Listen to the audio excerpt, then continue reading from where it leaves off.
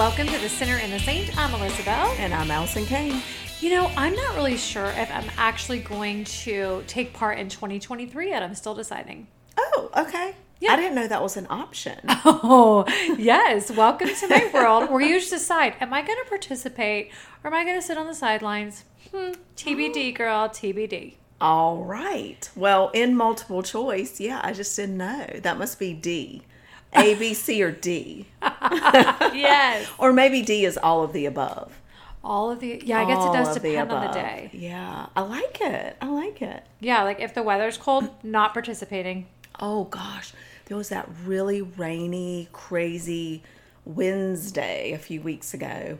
And I just wanted to sit on my couch in my PJs all day. So why didn't you? I mean, I couldn't. Well, we had Why? a meeting.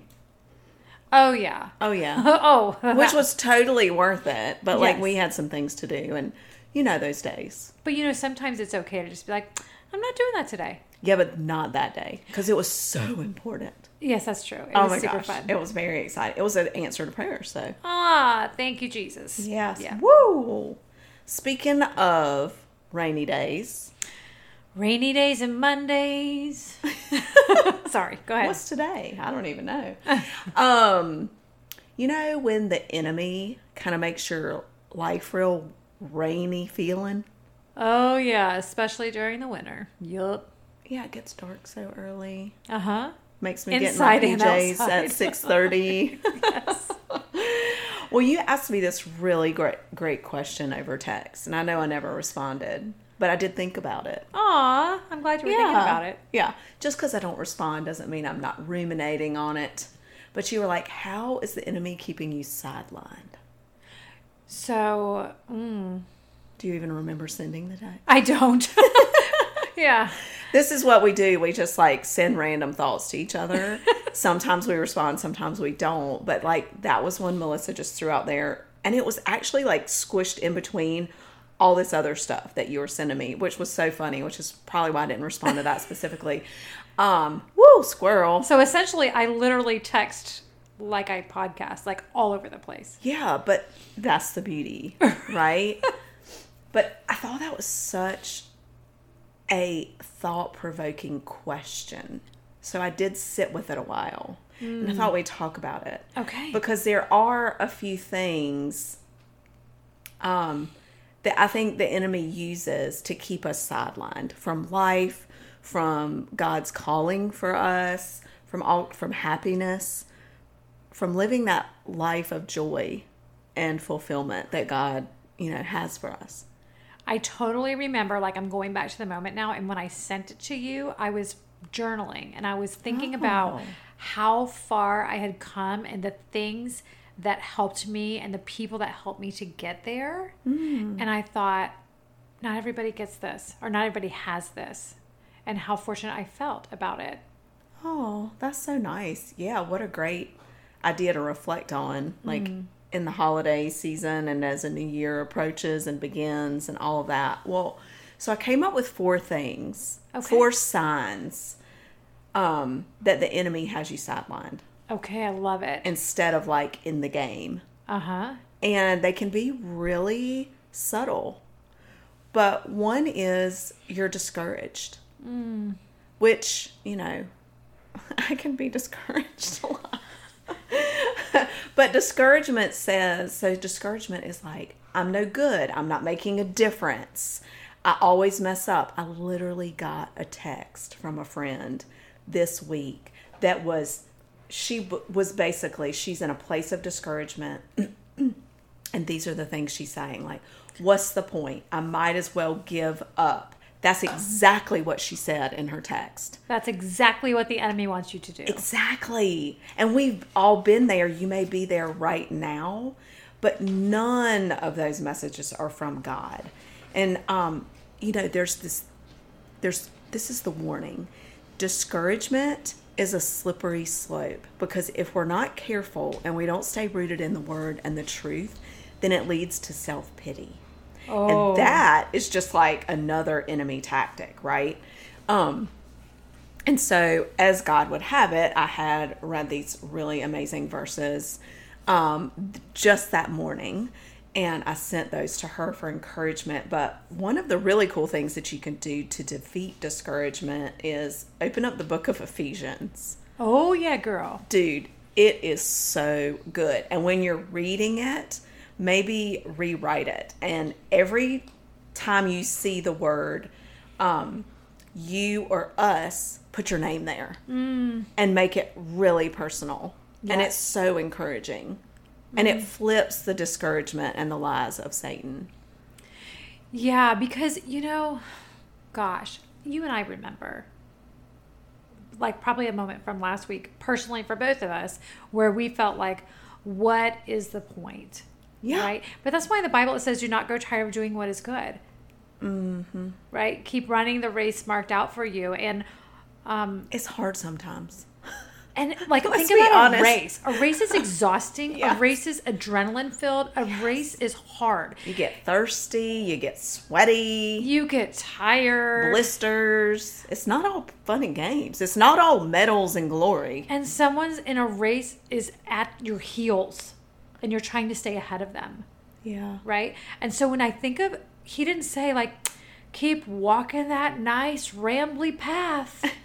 Smelling the roses. Yeah. No, it's a race. Yeah. Yeah. That's so true. And it is easy to get discouraged and feel like. So is now the time to talk about how you don't get discouraged, or are you going to do that later?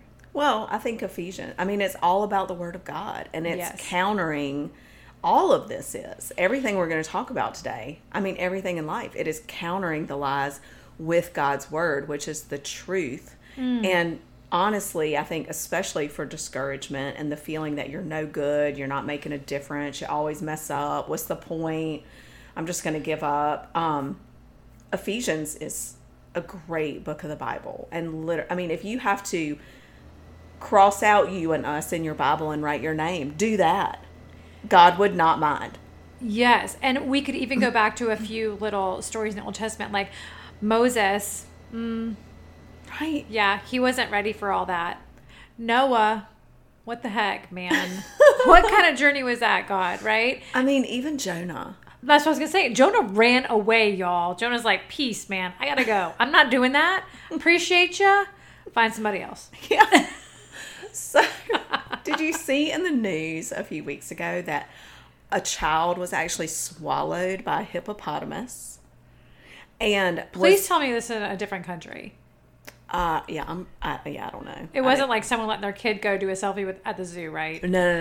Okay. I don't know where it was, but y'all Google it because it was actually in the news. But he was in the belly of the hippopotamus for like 2 minutes before the hippopotamus threw him up. I just couldn't help but think of Jonah, right? And he was fine.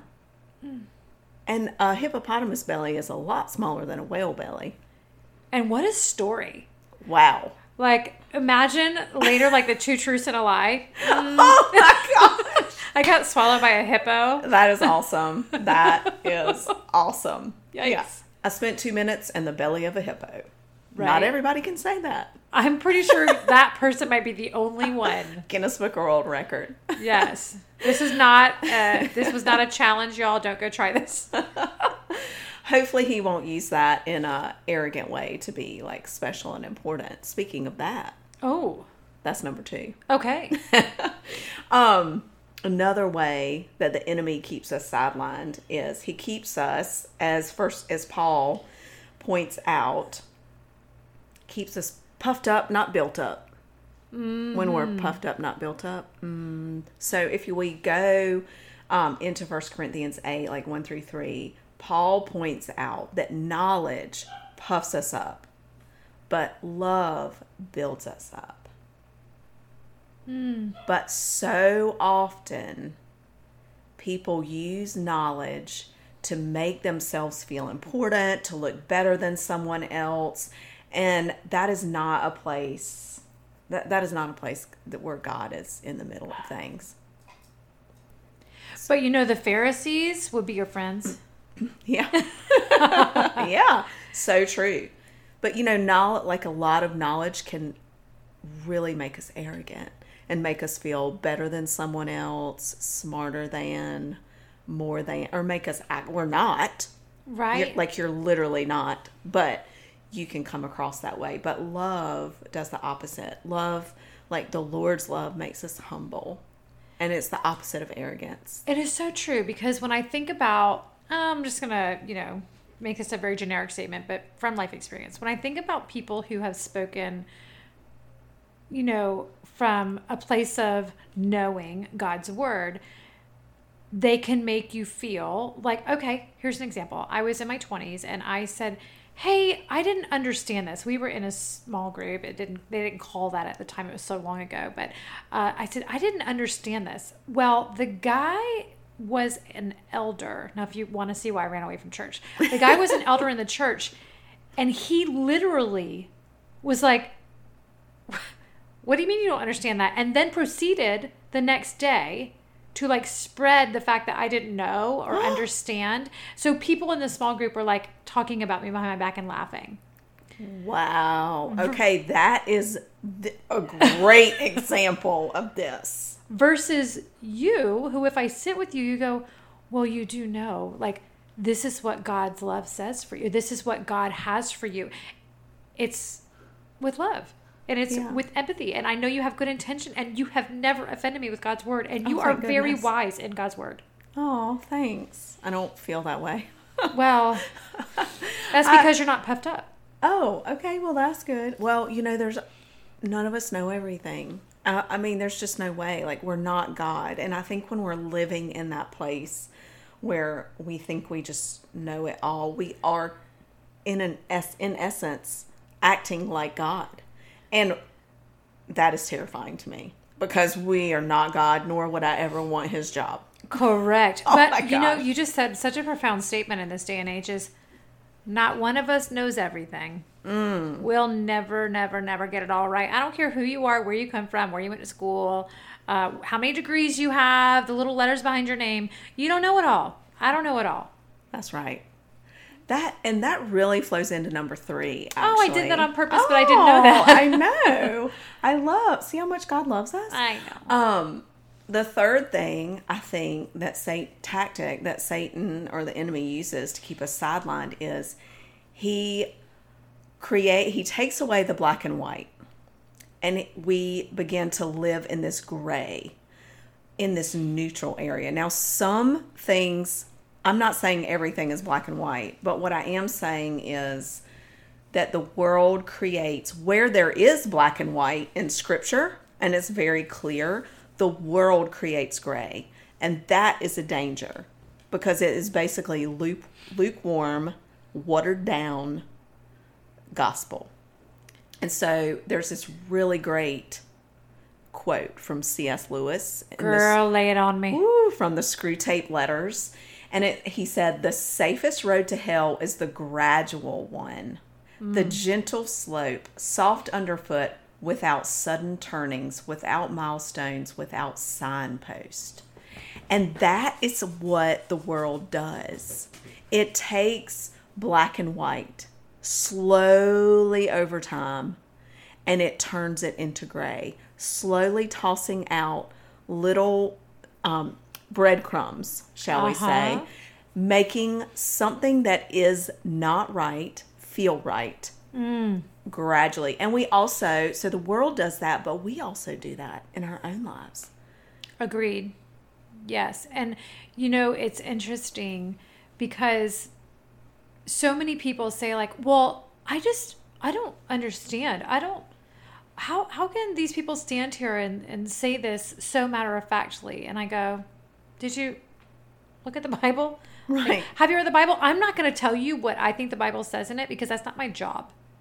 Your job is to sit and read your Bible and let God speak to you through his word. I cannot do that for you. That's so true. It's so true. And when we're rooted in God's word, he is the one who holds us accountable, right? And we desire our hearts change to look more like him.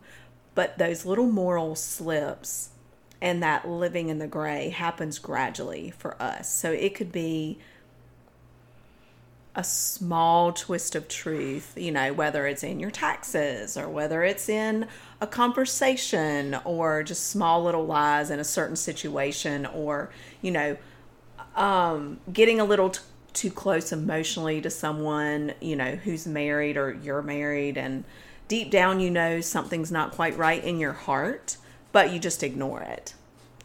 And that first little moral lapse, right, yes, it feels the hardest, the worst, but then it just becomes easier if we don't change course. So I have two great examples. Okay, good. Okay, Bring it on. so last week or a few weeks ago, we were speaking, right? And I have these really super funny socks that someone sent me. Yes. Okay. Oh my gosh, they are say, so funny. Jesus loves you, but everyone else thinks you're let's just say jackwagon, but it's not such a nice word.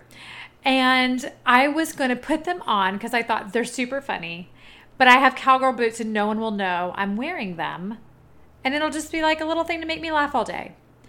Y'all, God said, no ma'am, do not put those socks on your feet. And I was like, but no one's going to know. I know they're there. And let me tell you, girl, it ain't funny. You have the audacity to sit and speak in my name wearing that. You're going to pay. I was like, okay, yes, sir. I didn't even put them on my feet. Like, I didn't even get that far. I was like, yes, sir. So then recently I was at a park. And my youngest son was playing football with some other boys that he had met at the park. Well, I was chatting with the parents, and they were interested in football and whatever. So we decided to exchange numbers. Well, the husband passed me his business card and said, you can connect me anytime. And then, my wife's phone number is this, but the last two numbers. So it would be very easy for me to just text him instead of her. And don't get me wrong, there's nothing attractive about him. There was no whatever, in my opinion. But I know that's not a good idea. Right. Always text the wife. Connect with the wife, because you're just leaving room for the enemy to work, right? Absolutely. But you know that through Scripture. Yes. And time with God. Mm-hmm. And that makes all the difference. And so that really goes in to number 4 as well. The enemy keeps us sidelined by using us to create more division. Oh, okay. Than unification. So we're so busy dividing instead of unifying. Paul, good old Paul, he's famous today in the podcast, in Galatians 5. And we always hear about Galatians 5, and we talk about the fruits of the Spirit. That's what we use Galatians 5 for. It's like, the fruit of the Spirit, love, joy, peace, forbearance, kindness, goodness, faithfulness, blah, blah, blah, gentleness, self-control. We even did one on self-control. But what we don't usually focus on is the opposite things that get in the way, the things that divide. And that's what Paul says are the acts of the flesh, and that they are obvious. The sexual immorality, the impurity, the debauchery, the idolatry and witchcraft, hatred, discord, jealousy, fits of rage. These are probably more fits of rage, selfish ambition, dissensions, factions, envy, drunkenness, and orgies. So, wow, that's from Scripture. But, if we focus in on this fits of rage, selfish, I can't say that word today, ambition, dissension, factions, and envy, that is all discord. And sometimes, I feel as if these days it's like, well, I've got to take a stand. Yeah, we do have to take a stand sometimes. Mm-hmm. But I would like to just throw out there that God is all about reconciliation and forgiveness and love and hope. If you read Scripture, he takes a stand, but that is always in there. So if we're taking a stand and it's creating more division and bitterness, if that is the end result over unity and love, it's probably not the right kind of taking a stand. Okay, so I love that. And actually, I was in Ephesians as well earlier this week, and I wrote a blog post about it that we'll link. But I was reading Paul's prayer for the church, and it's in Ephesians 1, verses 15 through 23 is the prayer for the church and the believers. But I was thinking, as I was reading it, I was thinking, what if the next time we were offended by something someone said or someone did, or they didn't agree with us, we paused? Because number one, There is not one person on this earth that we will lock eyes with that God did not create and God does not love. Yeah, I have to say that a lot. Correct. I do too. Jesus died for them too. Jesus died for them too. Jesus died. It's a great tattoo. Anyways, and so I thought, what if instead of trying to show someone I was right or so smart or so whatever, so knowledgeable, what if I prayed out of verse 18 and thought in my head, I'm not going to say it out loud unless they need it, but I might just say it in my head, I pray that the eyes of your heart may be enlightened in order that you may know the hope to which he has called you, the riches of his glorious inheritance in his holy people. What if we prayed that God would open their eyes? Don't do it haughty and say, let me pray for you because you need it. Right. But, you cannot pray for someone. Because there goes that arrogance again. Yeah, you can't pray for someone and hate them at the same time, because if you're praying, you're in the presence of God, and God does not sit with hate. It's so true. And it really boils down to this. We don't really change anyone. Yep. We don't change people's hearts. God does. And when we take notice of these things, these tactics that the enemy is using to sideline us from our calling and from living out those fruits of the Spirit, then it makes a difference. And that is what we're going to talk about next week. It's God's calling. Okay. On our lives, and looking specifically at why is it important to figure out what my calling is and how the heck do I do it? I love this. You do have people say all the time, I don't know. I don't know what I'm supposed to be doing. I don't know, what my gifts are. It gets kind of confusing. I'm glad you know, so I can learn something. Oh, gosh. Well, we'll see how much we know. Let's do it. Well, thanks for joining us this week. We hope that as you go throughout your week, that you will just ask the Lord to shine a little spotlight, maybe a little tiny flashlight bulb, on some of the things that the enemy may be using in your life to sideline you from living the life he's called you to, and even discovering what your calling is. I love it. Awesome. Thanks for joining us, guys. We'll see you next week on The Sinner and the Saint.